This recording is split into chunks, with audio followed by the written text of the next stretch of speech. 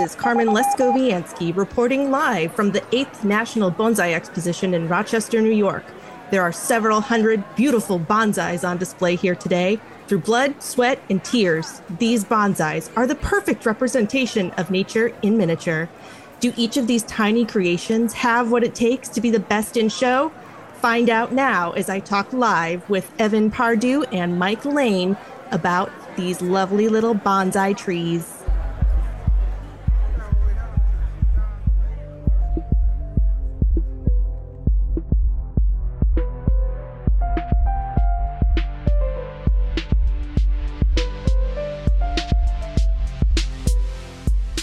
Hello, bonsai friends. This is Evan Pardue of Underhill Bonsai, and welcome to episode 47 of Little Things for Bonsai People, the podcast. This time, I am joined by both of my co-hosts, Mike Lane of Kitsune Bonsai. How's it going, Mike? Hey, what's up, guys? And also, in the right corner, Lesko Viansky. How's it going? Pretty good. How are you? And in the left corner, no, I'm just joking. Let's go. Sorry. Let's go. Yeah, we're anyway. So, we're back at it again with the three of us. It's been a minute. Let's have some fun. I know we have some trees to look at today. Today's topic is that we're going to be looking at some bonsai from the 8th National Show. We have a handful of pictures that me and Carmen snapped while we were there. Mike wasn't there, but he's going to give us some first impressions. He's going to get to see these trees, I guess, for the first time, unless he's been looked at. Have you looked at some of the trees on social media anywhere? No, are they on the Discord? They might be some, but I know that a select few people have, I just sent some for our through our Facebook Messenger, so you can see. Okay, cool. Yeah. All right, sweet. Right. We will be looking at them through Facebook Messenger, but before we get to that, sweet. You'll be looking at them online. Sorry, yeah, go ahead. Before we get to that, I do need to mention that our podcast is sponsored by our amazing, don't make it obvious, our amazing patrons over at patreon.com/Little Things for Bonsai People. We have a short list here, but a great list of outstanding bonsai best buds that support our show. They're in the Discord. You can come hang out with us. You can come talk bonsai with us, talk the weather. I saw that recently in the Discord. We were talking about the weather. So that always happens. Bonsai thing. Yep. It's a bonsai thing. We don't care about the weather until we start caring about tiny trees. Our list of patrons are Toria Solis, Vicky Auth, Boyd Snellgrove, Ricky Ruins, Joshua Bentley, Snappy Chatters, Joel Jenkins, Justin Knight, Backyard Bonsai Australia, Greenwich Gardens, Taylor Peacock, Chase Retweet, Austin Adkins, Karen Codswell, Yuru in. There you go. I saw that message y'all sent me on Patreon. I got it right this time. Luis Torres. I think it's Unryu. Mike. I don't know. I'm just messing with you. AC Castle, Bonsai Marine, JAS Potts, Chris Fasoon, and Tiffany.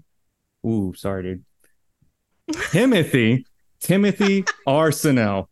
Man, I almost got it. I was so close. Mike kind of got me there for a second. And yeah, whatever. So thank you guys so much for supporting the show. If it wasn't for you guys, it would not be possible. Thank you guys so much for supporting us at the Bonsai Best Bud level. By the way, our Little Things for Bonsai People t-shirts are out. You can go over to underhillbonsaistore.com and go to Little Things under the tab. They're screen printed onto comfort colored shirts, pocket tees. On the front, you got the logo with the pocket. On the back, you have two designs right now that we're running until they run out. We'll run a different design or we'll run a different color of these prints. But this is what they're going to be right now. That includes the under construction bonsai tree, hand-drawn and beautifully depicted of a conceptual modern style of a tree under construction, like a bonsai tree with measurements and names for the different parts of the tree. It's a really beautiful design by Tiffany Nesbitt. Tiffany Nesbitt is in Houston, Texas. She's a visual multimedia artist doing really good work out there. Our second design was created by Lee Domingue of Southpaw Creative, and on the back it says, "I went to a bonsai workshop," and all I got was this stump. I was wearing this shirt at the show what was this, 2 weekends ago? I can't remember now. I think it was 2. Yeah. Yeah, we're recording in almost Or real 1. time. I don't know. Oh my God, it's been too long. It's been too many days since last weekend. But I was wearing the shirt at the show and somebody stopped me and was like, that shirt's hilarious. I got to get one. It's a good conversation starter piece. It's a funny shirt.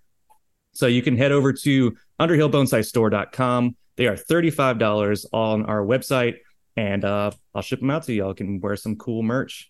And then thank you, Matt, for editing our show. You can go over to mattodonnell.com. That's ODONNELL.com. Matt is a bass player in Nashville, Tennessee, and he edits our show. He makes us sound smart. He makes us sound clean. He's going to take out all these ridiculous takes.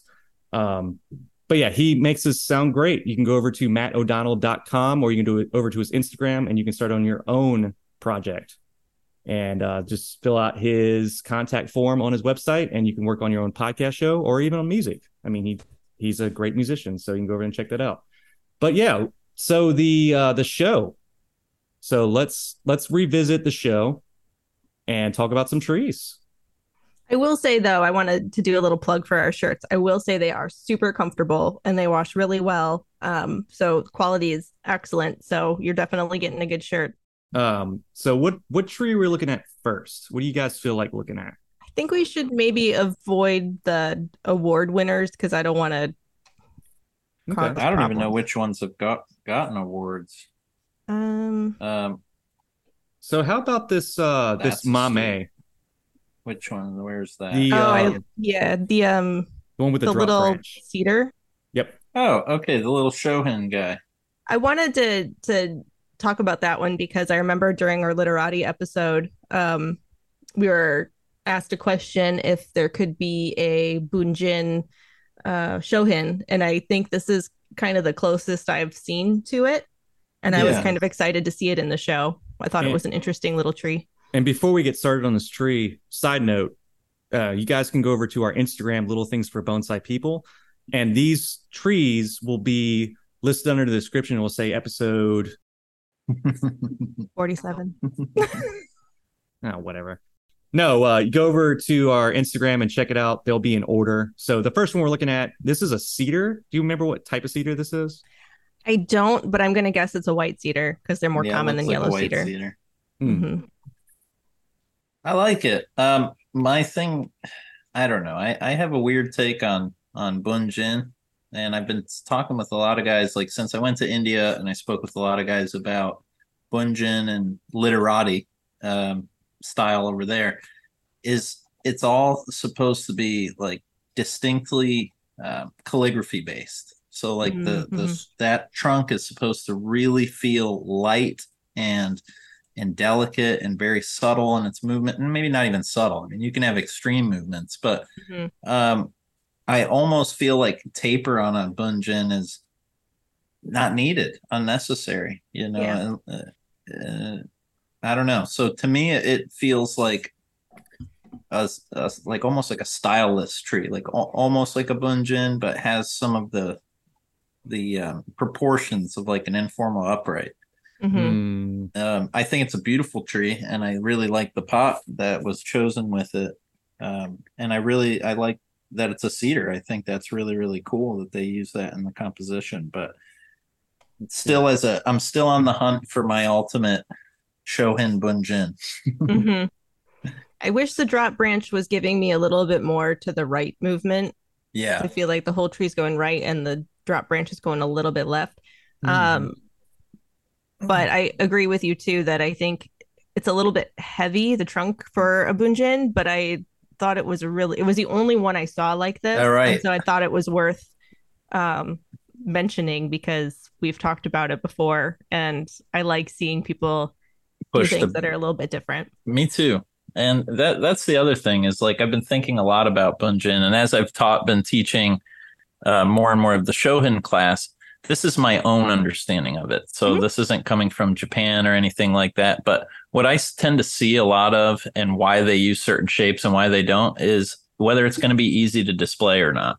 So like a Bunjin realistically is going to be a taller tree. Like you're probably, to get the movement you need, you're probably going to be around 10, 11 inches.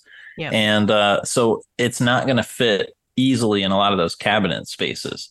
Right. And so for me, the same reason why most trees are going to be semi-cascade and informal upright, and then occasionally filled out with like clumps and brooms. But realistically, like those directional trees are so clutch for Shohin display because of the ease of using them. That's my assumption. That's what I get from growing them and trying to display them. Is weird trees, like odd shapes, tall trees. They don't play well with the others. Yeah. Yeah. I think you're right there with your assessment. So my take with this tree is that, like Mike was saying, there doesn't really need to be any tapering.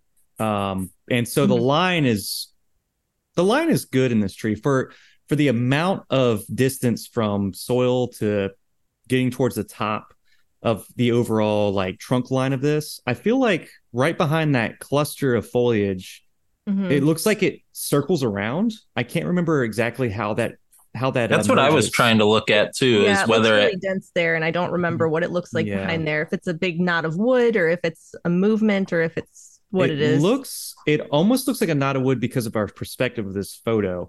Yeah, but I feel like, I mean, it is what it is. And so I feel like if it was a twist at the top, maybe the artist could have thinned it out a little bit more so we can see that better. 100%. And also Literati, from my experience, should be lighter. This feels pretty heavy for its scale. I think I would like more deadwood. So if that gin on the left there was a full shari going all the way up the trunk, that would make it feel a lot lighter. And I agree. You could maybe make the line a little bit more interesting. Yeah, I agree with that. It's a cool tree. Like, I think one of my biggest problems with it is in not so much anything wrong with the tree per se, but in identifying it. What style is it? It's a little bit of a mixed style. I do agree, because if that drop branch wasn't there, would it be better or worse? Because I think the thinness of the drop branch is part of what's making the rest of it look so heavy. And so maybe if that were thicker, or if it were compacted a little bit, or if the line there was a little bit different, it could improve the tree. I 100% agree that, like, putting a little bit more movement into, not a lot of movement, because there's not a lot of movement in the trunk, but maybe just like slight undulation somewhere in there. And then getting it a little thicker, because I don't like that the branch above it, or the gin above it rather, is so much thicker, Yeah. And the gin is also pretty strong above it too. It's pretty thick for its placement. I think maybe that's a little too low for the drop branch too. You think? Yeah, it could be. I mean, that I would say is highly subjective. I mean, it's something like, if it was my tree, I would probably, God, it's hard to say, because you can't put it back on.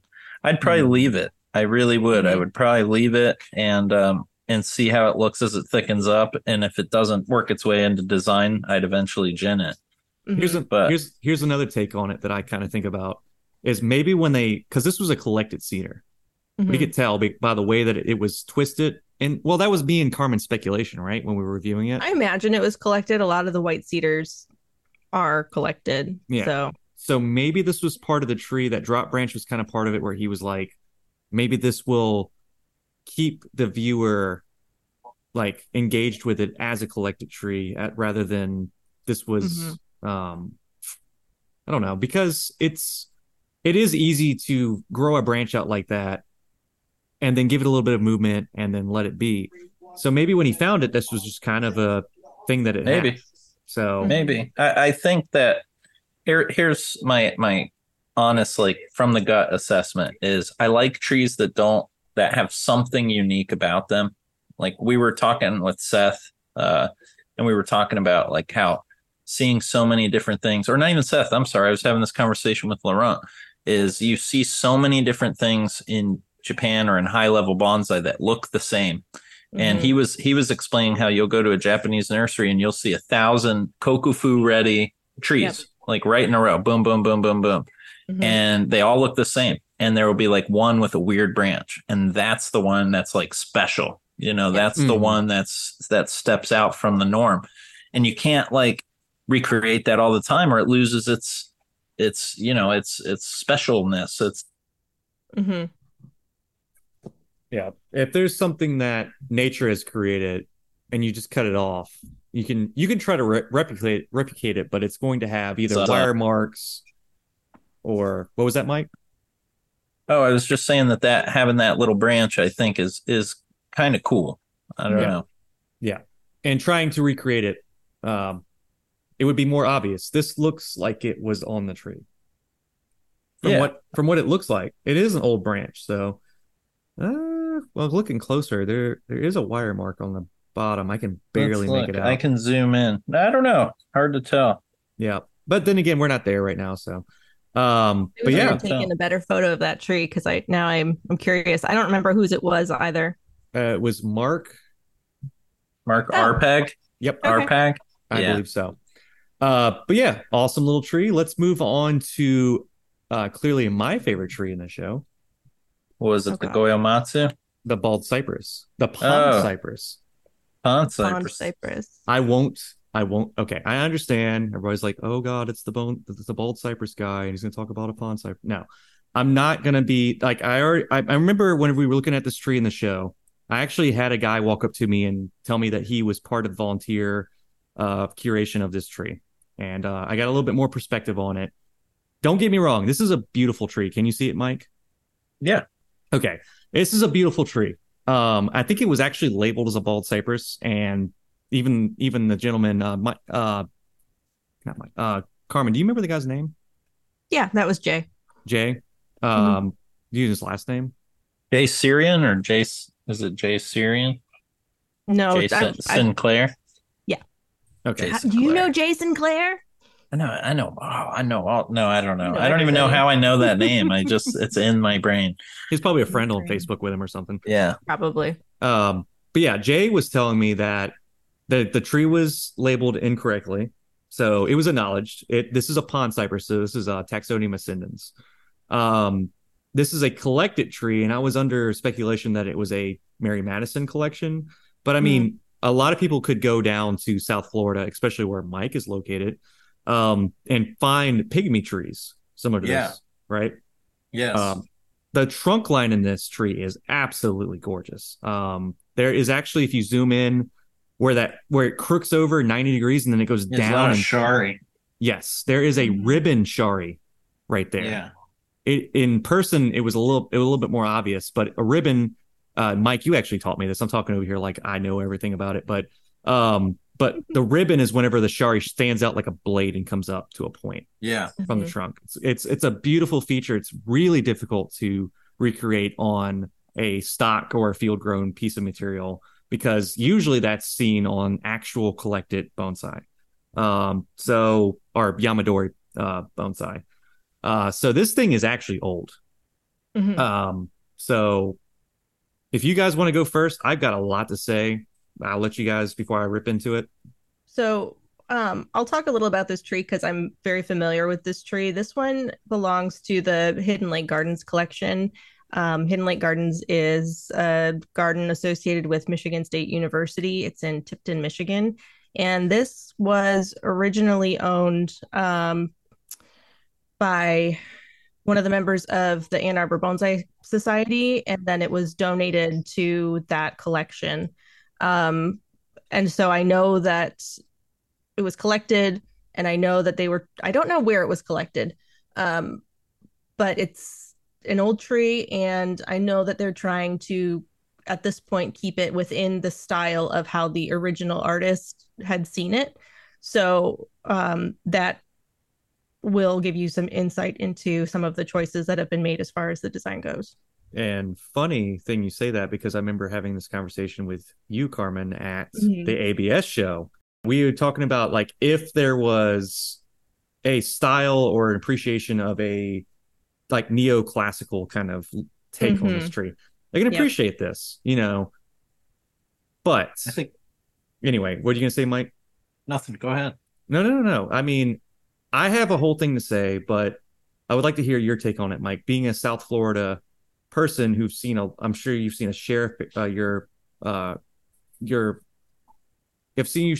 you've seen a lot of these trees. Is what I'm trying to say. I have. in this style, or maybe just of this type of collection. And I do understand the desire to keep this as similar to how it was styled as possible. My only critique with the tree aesthetically is that it feels very separate from the trunk and the foliage. Mm-hmm. So it feels like two separate entities. And so I would almost like, and I know we're always hesitant to make changes to trees, but I'd almost like compress that in tighter towards the trunk maybe and bring it in closer. Yeah. If you could even somehow get a branch to cross behind the trunk somehow, mm-hmm. And kind of get some foliage peeking out the other side, would connect the two. But to me, the trunk's beautiful. I love the trunk and the foliage. I like the weeping aspect of it. I just think, getting that a little more harmonious and combined. Yeah, the trunk is very angular and has a lot of sharp movements. And then the canopy itself is kind of all just weeping. And so maybe if there were some sharper turns and a little bit more structure within the canopy, you could keep some of that longish weeping aspect, but make it a little bit more dynamic. I agree, because that's the other thing that bothers me is you have like a really stark, like harsh bunjin that grew in a harsh environment, and then you have like, hey, I'm just a happy weeping tree. And so whenever I'm designing trees, I'm always big on like whatever environment shape the bottom shapes the rest of the tree. So always. And so I try to like use that as a guiding factor for my hand. So if not saying I would even change the tree, I would pay respect to the original artist. But if it were my tree and I wasn't in that predicament, then I would probably put a little more movement into the branches, try and see if I can't compress them a little tighter towards the design. And other than that, I don't have a whole lot more. I'm not in love with the pot, but that's very subjective. So I don't have a lot to say on that. I feel like that's something that we should bring up a little bit more often, because we're not looking just at the trees. We're looking at the stand, the pot, and the accent. And I did have something to say about the Kusamono versus the weeping style of this tree as well. Yeah, it's like it's like it's very competing. Super vertical. Yeah. Yeah. So I'll put my 2 cents in, and I remember I had shown Carmen a picture of another literati style pond cypress. Do you remember that picture? Yeah, that was a lovely tree. Yeah. So instead of having all those branches just droop down, since we're talking about like an actual literati bald cypress, because there's a difference between pond cypress. There's a difference between a flat top pond cypress, bald cypress, and then there's a difference between there's a literati and then Yamadori collected kind of thing going on here. To pay respect to the design, yeah, you would not change anything about the trunk line or anything about anything else going on here. The pot would have to change if we did this, but this is kind of, I think this is where I'm at with it. There's 2 choices. One, ultimate choice, like Mike said, if it was his tree, he knows what he would do. You would compress things, you'd bring it up. I would bring everything up into like a little sparse, almost like a flat top thing where the branches come out and mimic the harsh lines that occurs halfway up that trunk. With the 90 degrees, make everything else kind of follow that. We've seen trees like this recently. It's more of a modern take on quote unquote flat tops, but they wouldn't grow like that in nature. They would be blown over and swept away before they grew like this. But if you're going to keep the weeping, this is one of the things I told Jay when we were looking at it. I was like, if a weeping cypress looked like this in the swamp, this thing would be carried away by the current in a moment. Because bald cypresses don't grow on cliffs. They don't grow off the shoreline like this. Typically when they do, the branches are usually submerged, and if they are submerged, then the tree just retracts up. And that foliage, if we're going to honor the old design of this tree, we're going to bring that foliage like 50% up, just nice and tight. I wouldn't even put it in a cascade pot like this anymore. I would put it into a landscape tray, even if it was weeping a little bit, So it's a hot take for me. I do love the sentiment to go back and appreciate the person who collected it and styled it originally. That's awesome. I always stand behind that. This is just a little too far. we've had that conversation, like you're saying, at ABS, where I was all, well, no, if you can make a tree better, you should make it better. And then with this one, I'm saying, okay, well, here's one where, they're trying to honor the original design. And so I think I fall somewhere in the middle, depending on, I think there's context that matters. Like, Mm-hmm. Because this one has lived in Michigan forever, and we're not really bald cypress or pond cypress people too. So, there's a whole kind of other understanding of what these trees do or look like, which is different than those of you who are actually in bald cypress territory, pond cypress territory. So there's that as well. But yeah, it's a tricky. It's tricky to critique trees. I'll say that. Yeah. One thing that again, going back to like Aichian and like some of the things that I've learned through Juan and Seth is I remember looking at a picture that Peter T had posted of a Japanese elm, Kokufuten worthy, beautiful tree. And I'm looking at it, and I didn't say this to Peter T, but I screenshotted the elm. And I send the picture over to Seth, and I'm like, dude, what's going on with all these branches growing from one point? Like, how do you, I thought you're not supposed to grow like that. And he's like, yeah, but it's already there. And I was like, well, what do you mean by that? And he's like, the correction that was supposed to be made should have been made 20 years ago. And if it wasn't made 20 years ago, then you respect the age of the tree. What are you going to do? Cut 20 years of growth off and make a big old wound to like adhere to somebody's rule of taper or whatnot. And so I really like the appreciation of age philosophy. I'm not saying that you don't touch a tree that's older, but in my mind, it's like, it is what it is. And your job, just like a collected tree, is like, you don't cut off a piece of deadwood just because it's not perfect. You work with kind of the tree as nature kind of made it, and you work with the flaws it made. And the same thing with if somebody's put 40 years into a tree, you work with the flaws they made, and you make the best you can out of it. And so, not even saying this is a flawed tree, but I think it being a legacy tree, it's our job to kind of keep it as close to the artist's intention as possible. That's my take.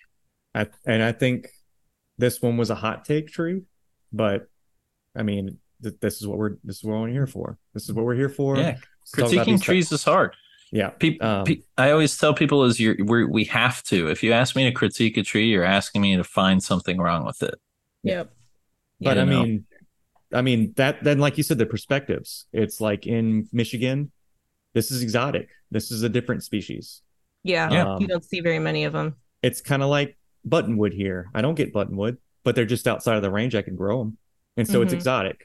But it's nothing, And also think like the multiple like influences of, you were talking about it not looking like a cypress in the swamp, but like Bunjin is not necessary. It's almost like a caricature. So for me, it's like I would rather adhere more to the caricature of Bunjin than look like an actual tree that I've seen in nature. And dealing with Laurent a lot has been expanding a lot of like how I perceive trees and stuff like that. And, it doesn't, in this art, it's very confusing, but it doesn't even always have to look like a tree. You look at some of the Chinese forms of doing bonsai, and sometimes they want them to look like dragons or abstract shapes. And so I think it's, when we're critiquing trees, like you said, I think it's just important to find the reference point that we're trying to critique from. There's context and there's intention, and was it supposed to be, not this tree in particular, but in general, is somebody using a tree to make a sculpture that doesn't necessarily represent that tree in nature, or are you trying to make a bonsai that looks like a tree that you would find in nature? Right. And you don't always know what the person is trying to do. No, and I always hear like the tug of war between, like, you'll hear some masters be like, no, it's supposed to look like a tree and not a bonsai. And then you hear other people that are like, no, this is artificial. It's supposed to look like a bonsai. And so you hear these various arguments for it. And I think what I get out of that is that there's a million ways to skin a cat. There's a lot of different ways. It's almost like trying to pin down how to paint and say, well, all I painted is sailboats. There's a lot more to it, and it's endless. So I Well, think the same with bonsai. well spoken for a cat person to use that metaphor. But yeah, let's move on because I know that this tree is held us for a moment, and that's the point. That's the point of bonsai. It's Yeah. supposed to hold you for a moment. But let's go not to the. Let's go one, two, three over to the conifer because I feel like Okay. this is gonna be Ah, different. yes. Okay. It's gonna be different for me and Mike. It's not something we can that's accessible like the Shohin Boonjin or the bald cypress. So this is a little bit more in Carmen's wheelhouse, I think. I think this is a Colorado blue spruce. Yeah. Is it? Yeah. So we're looking at like this is it the upright has a trunk coming off the right? This Mm, might be the I'm slanted looking one? at I'm looking at the slanted and like the brown non-bond type pot Yeah, Oh that's what I'm wait. looking at. with Wait. the my my biggest thing. Wait. I had to make sure I'm on the right tree. Hold on. Are you looking at the churchyard yew? Hold on. Let me go to the Yeah, so not the U. so there was a The one right before the U. right before the U. Okay, these might be out of sequence. Let me get to the what? So after the Chinese elm, there's a Chinese elm, and then Yep. right after that is the one that I'm looking at. Mm-hmm. This looks like that's a spruce. Looks I like think it. so. Yeah. Okay, so it's got like a informal trunk and then it's got a couple of branches that are trunks that It's go off to this the right. one. This one that we're looking at. Oh, okay. Yeah, mine's out of order. Hold on. Hmm, that's weird. Which Yeah. one are you looking at? Um, it looks like a pine. Looks like a white pine. It's got a bandit pot. This one? Are you looking at this one, Evan? No, that's a U. Yeah, okay. I was just making sure. How sharp is Evan on species? Is it Hold on. this one? This one, Evan? No, that is an Australian pine. Good. All right. I can't trick him. I can't get him at all. Is it the one Is with it like the real bulbous trunk and then a branch going off to the right? It's this one? This one. I can't see your phone. Your I know, background's messing it up. Wait, there it is. That one. Oh, that one. Yeah, that's a a cool one. Japanese white pine. Yep. Yeah, that's Can cool. you guys get to that one? Oh, I didn't want to go to that one. Oh, see? No, I'm kidding. I'm kidding. Yeah, I feel like this one's more appropriate because this one's hard for me to pick out. Do you guys see which one I'm looking at now? I can't find it. It's the first one, Mike, if yours are in the Oh. same order. I see it now. Okay. He doesn't Yeah. want to. Okay. I don't so want now, to see it. honestly, and this is just, I'm going to just throw it out there, is how the hell do you critique that tree? Honestly. That's why I wanted to look at it. That's why I wanted to look at this tree. I can I mean, critique it. There you go. Yes, I want to hear some things. So let's work it backwards then. Let's have Mike talk about it and then I'll talk about it and then Carmen because she's going to really know what she wants to say about this. Yeah, because I don't know what I'm looking at. I know it's a white pine. I know it looks beautiful. Mhm.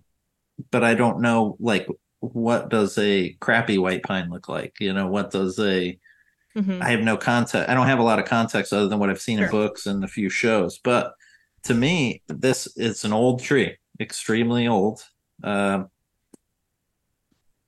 Has great ramification, great branching. It's full. To me, I mean, I don't know really, I guess, how to critique a pine that looks like that. I don't know what I'm looking for that would be a deficit. To me, that's like a great tree, and I would be like, great job. Bring it back next time. This is awesome.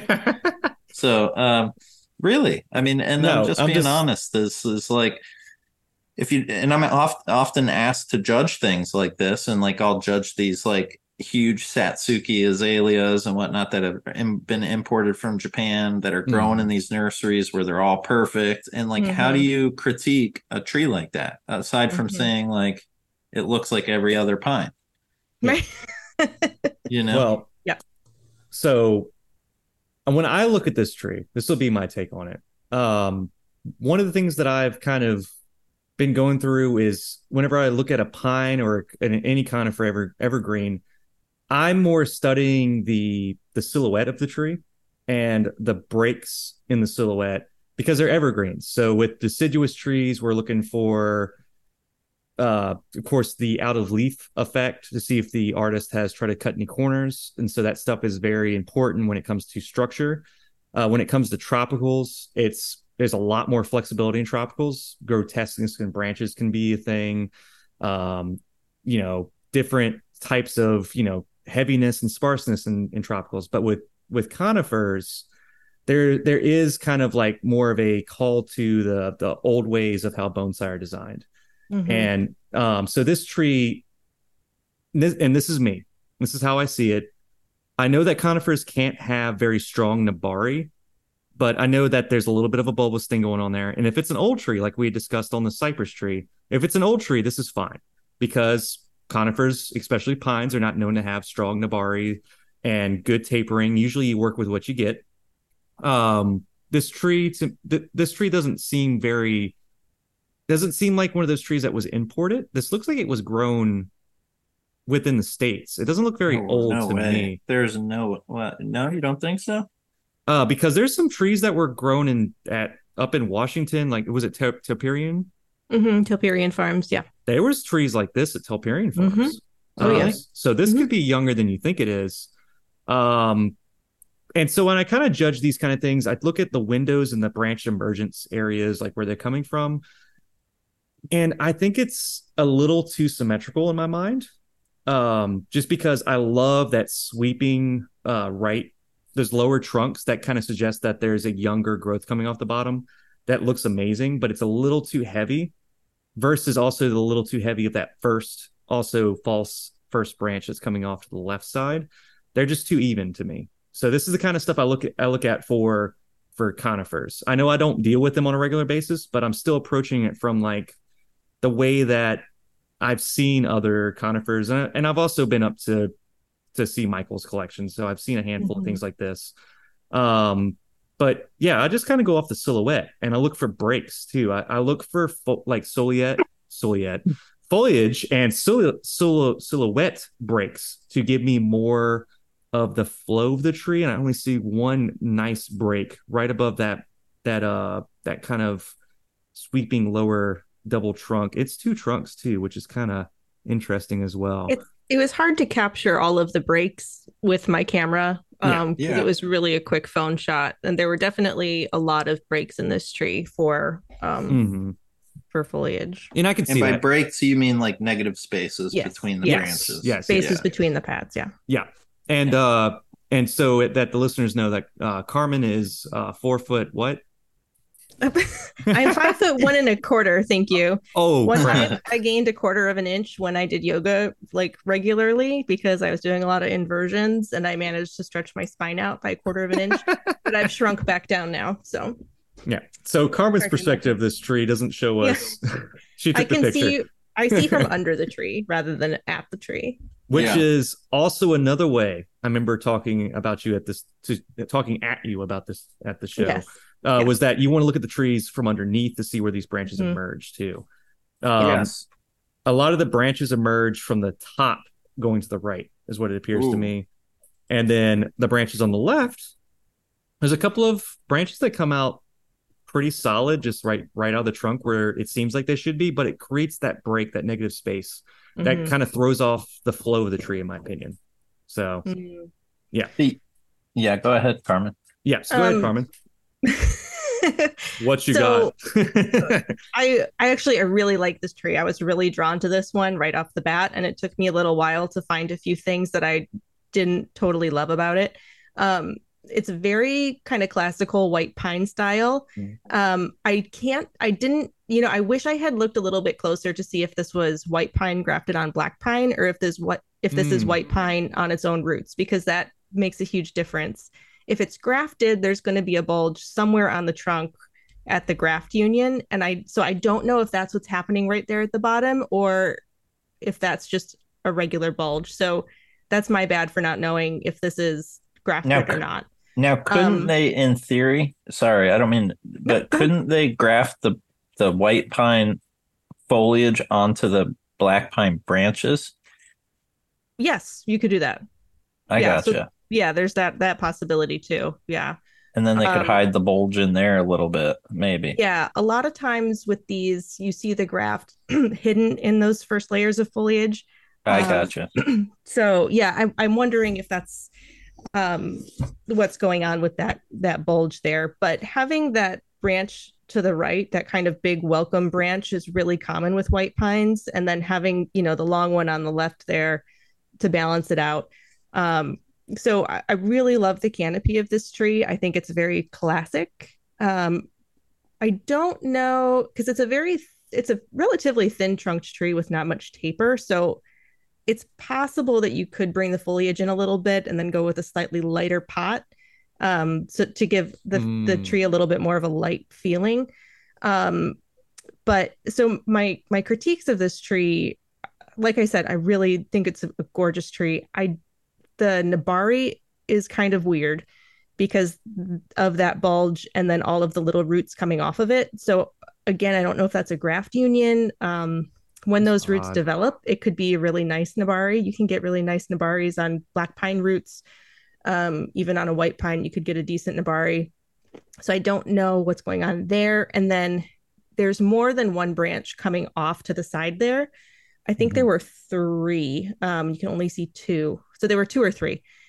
And usually you only have one. And then those branches were really similar in kind of size, but the way they interacted with the canopy to create those paths was really nice. So I guess I would like to talk to, the artist who did this to find out the answer to that bulge question, and then maybe take another look at if you need both of those branches down on the bottom right, or if you can get away with one. But overall, I think the canopy is really lovely. It's well laid out. All the tips are pointing in the right direction. You've got good negative space. The trunk is, there's not much taper, but you can kind of hide that with the pines. Overall, I really liked this one. Me too. I would with the Nabari, I would just like maybe even pot it a little deeper and make the like little butt cheeks the Nabari. Yeah, yeah, exactly. Yeah, if you just hid those little roots. Yeah, I like the little butt cheeks. Yeah. So look at that. I mean, that's what that looks like. It's thick. It's thick. This is an adult show. We know what we're talking about. We know bonsai butt cheeks. We do. I will say one other thing just about this display in general is it was displayed with kind of a large water stone, and I felt like it was a little too big and too heavy with this tree, because white pines are kind of a light tree. You want some kind of airiness. So I felt something more delicate would have been more appropriate to display with the tree. But the water stone, it was an interesting piece. Yeah, I'm not a big fan of like heavy, chunky accents, even on big trees. Really strong tree to have a really strong accent like that. Yeah. So question for like redesign. Yep. So this branch that is the first branch that comes off to the left. Mm-hmm.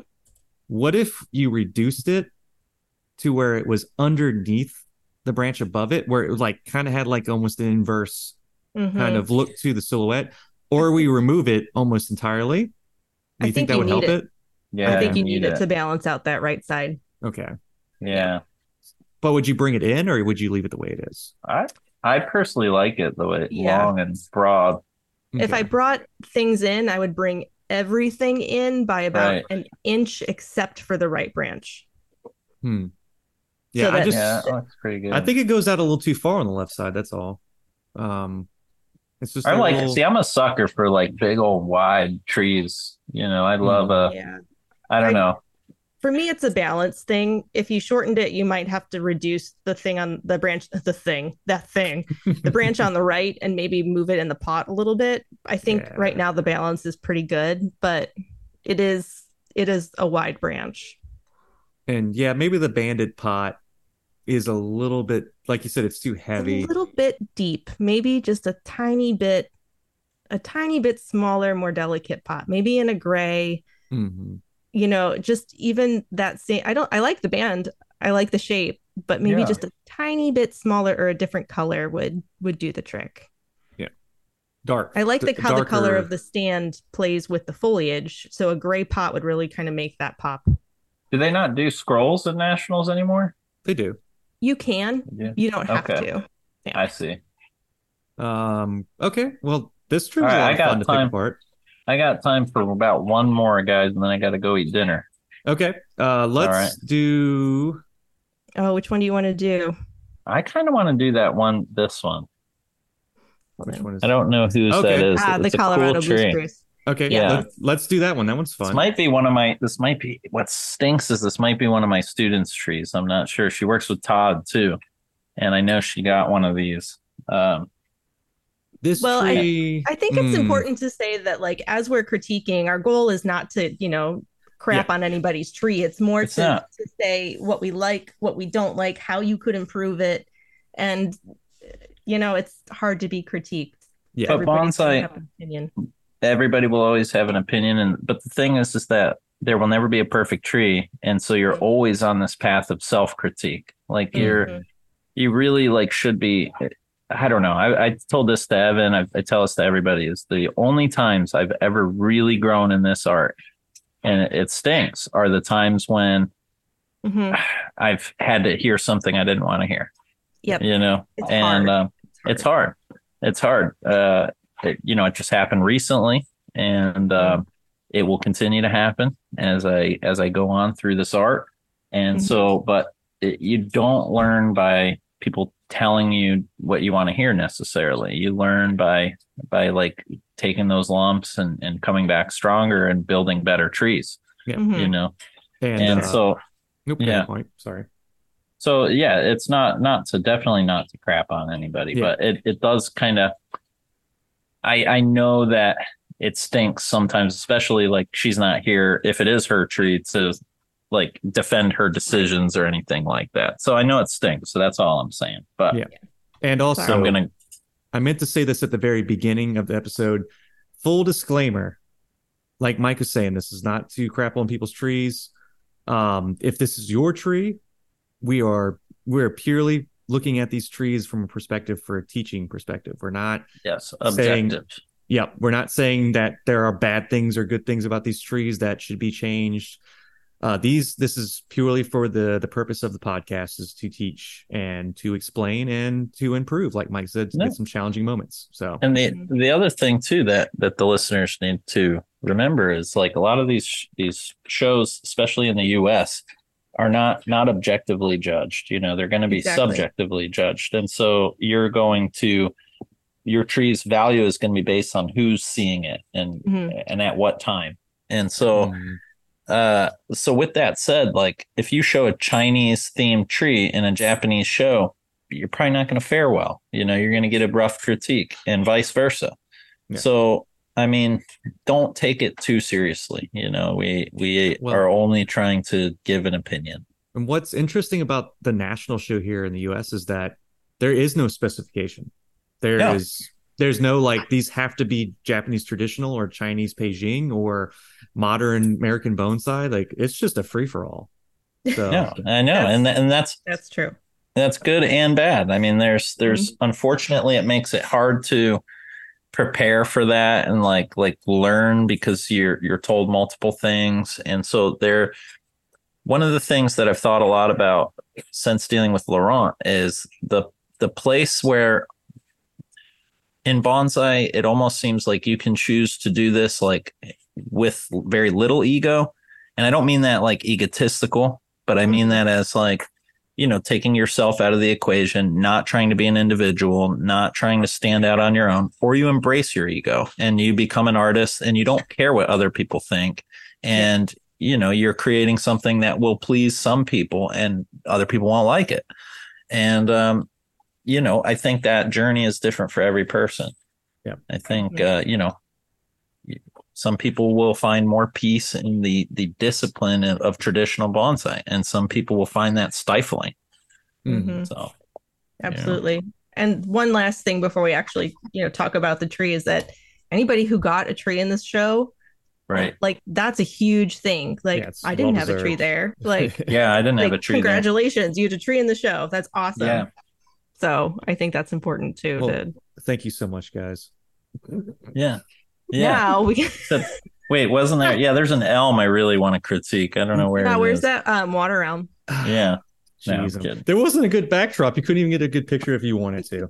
So, Okay, Anyway, blue Colorado blue spruce. spruce. Yep, go ahead. so one of the first things I notice on here, and this is one of those tough pills we've got to hear because there is no ands, ifs, or buts about this. Is the price tag is still on the tree?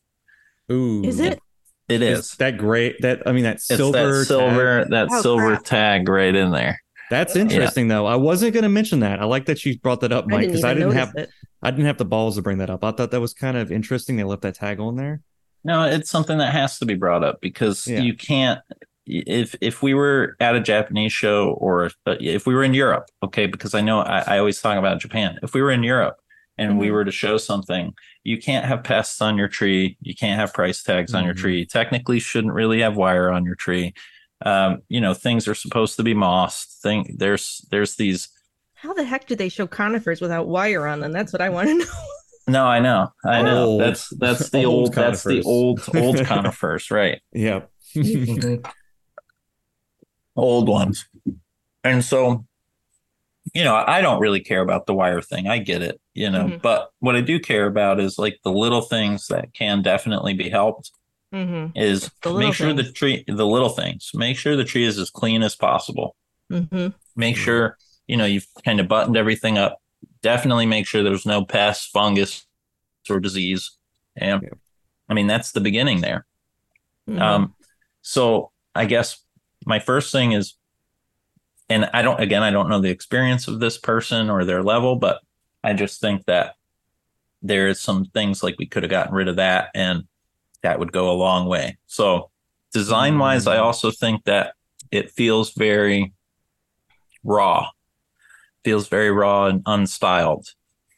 So I would probably, again, it made it into the national show, beautiful piece of Yamadori, but I would be going in and starting to express some form of artistic intent. Mm-hmm. I very specifically took a picture of this tree because of that last thing you said, where it seemed kind of raw and unfinished. And this was just what I happened to find when I was walking around looking for an example of that, because I saw a lot of Yamadori in the show where the canopies were they were immature, or they were wired, but they weren't wired out well into pads so you could see that definition. So they just felt like they needed 5 more years, Right. like they're good trees. They're, the displays are nice. They're almost there, but I saw this at ABS too. And I see it in a lot of American shows where we're showing trees really kind of before they're ready. Right. And on one hand, I love that because everybody's being involved. They're showing pride in their work. But on the other hand, if you want to show bonsai, then, are we going to draw a line to where, where the development is there a developmental level we want the tree to be at before we're showing them? And that doesn't go just for conifers. Like that's kind of across the board. This just happened to be the tree that was there for me to take a picture of when I was thinking of it.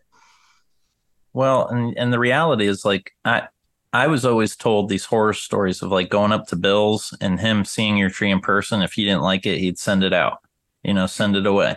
Mm-hmm. And, I don't know the validity of that, but I can tell you for sure that there are shows that are set up in Japan that are for trees that are more freeform, that are less refined, but you don't take it to like your top show, and I don't, again, I'm not meaning that to say anything negative. I mean it so that we can grow, is you kind of display that as you're learning at regional shows, or like they have Taiken 10 and stuff like that in Japan, where things aren't as high level as Kokufu 10, arguably, and things are more experimental than Kokufu 10.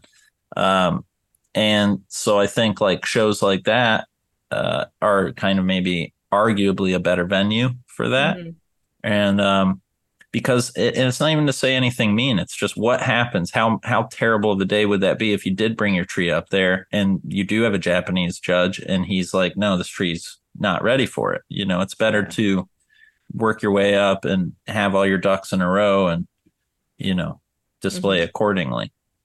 Mhm. Yeah. So, And so like my take on this whole situation with this particular tree is that when it comes to presentation, because this is something I did college for a moment, so I did some art classes, and I had a teacher that taught me a very significant thing about presenting art is that you have to present even if it's like a finger painting, like it's like a finger paint image that you did, and you need to present it clean and you need to present it intentionally. Mhm. And that's kind of something that I look at whenever I look at these types of trees, is that it may be something that's contradictory to what we're expecting to the tree to be in a show.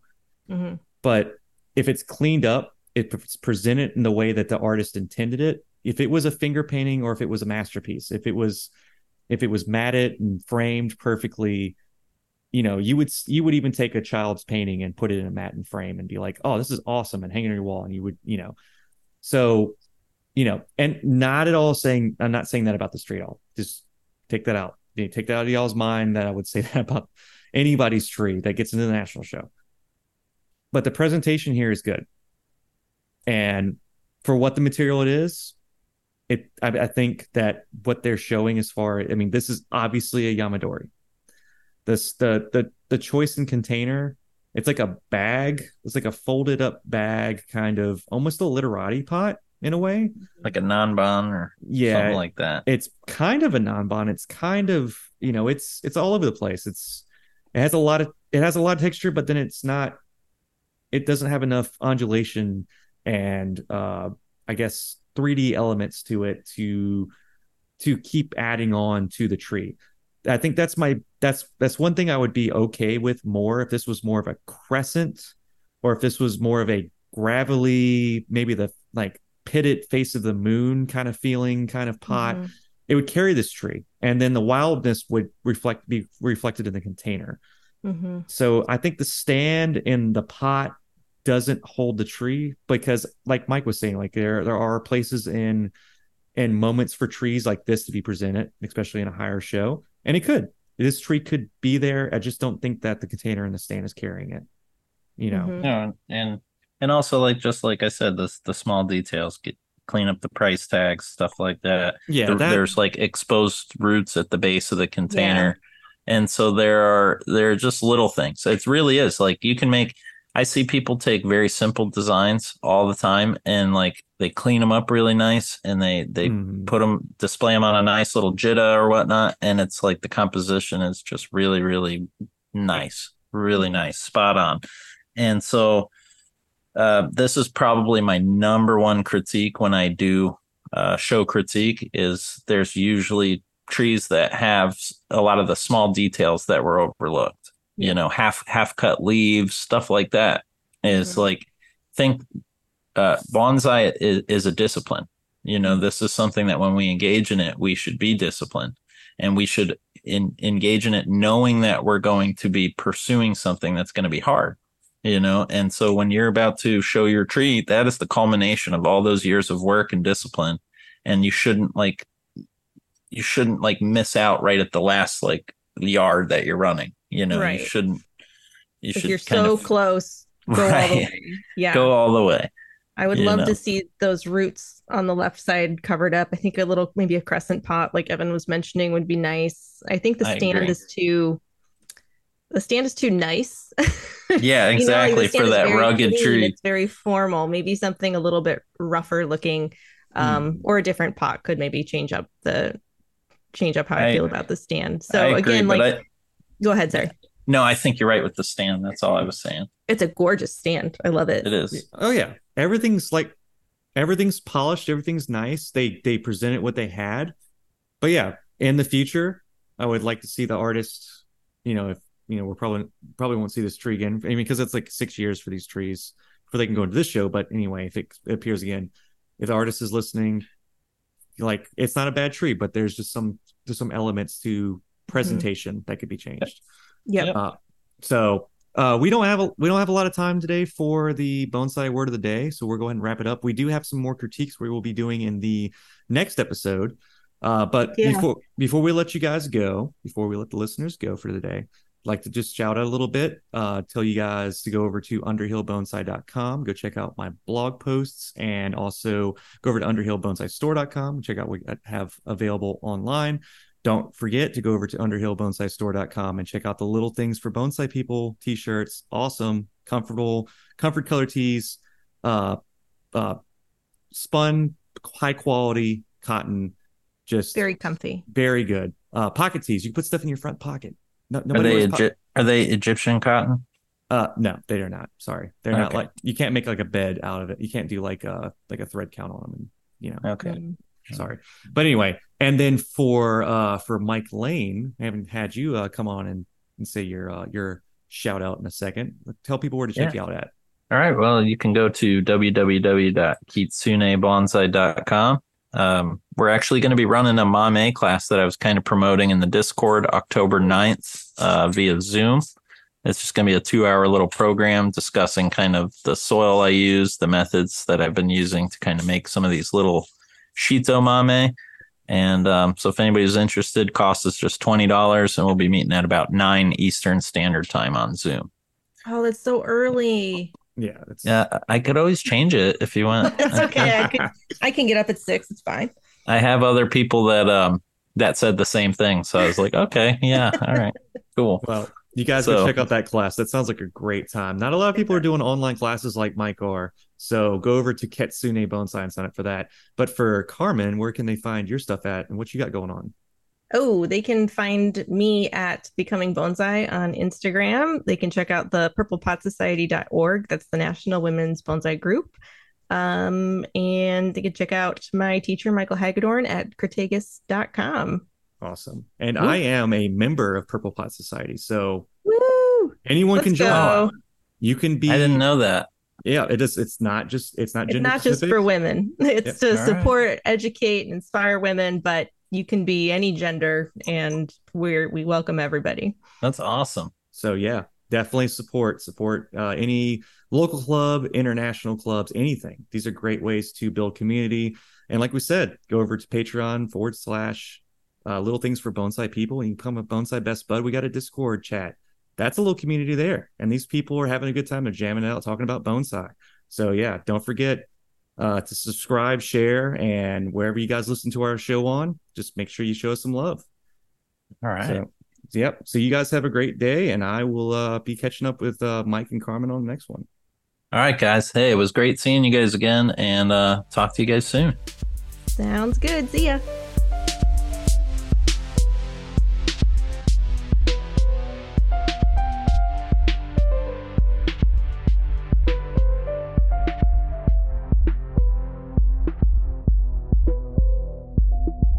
For just a minute. What's that background noise?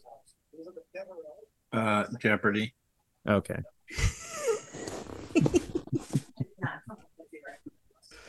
It's Final Jeopardy though, so you're okay. Oh, okay. It's almost over.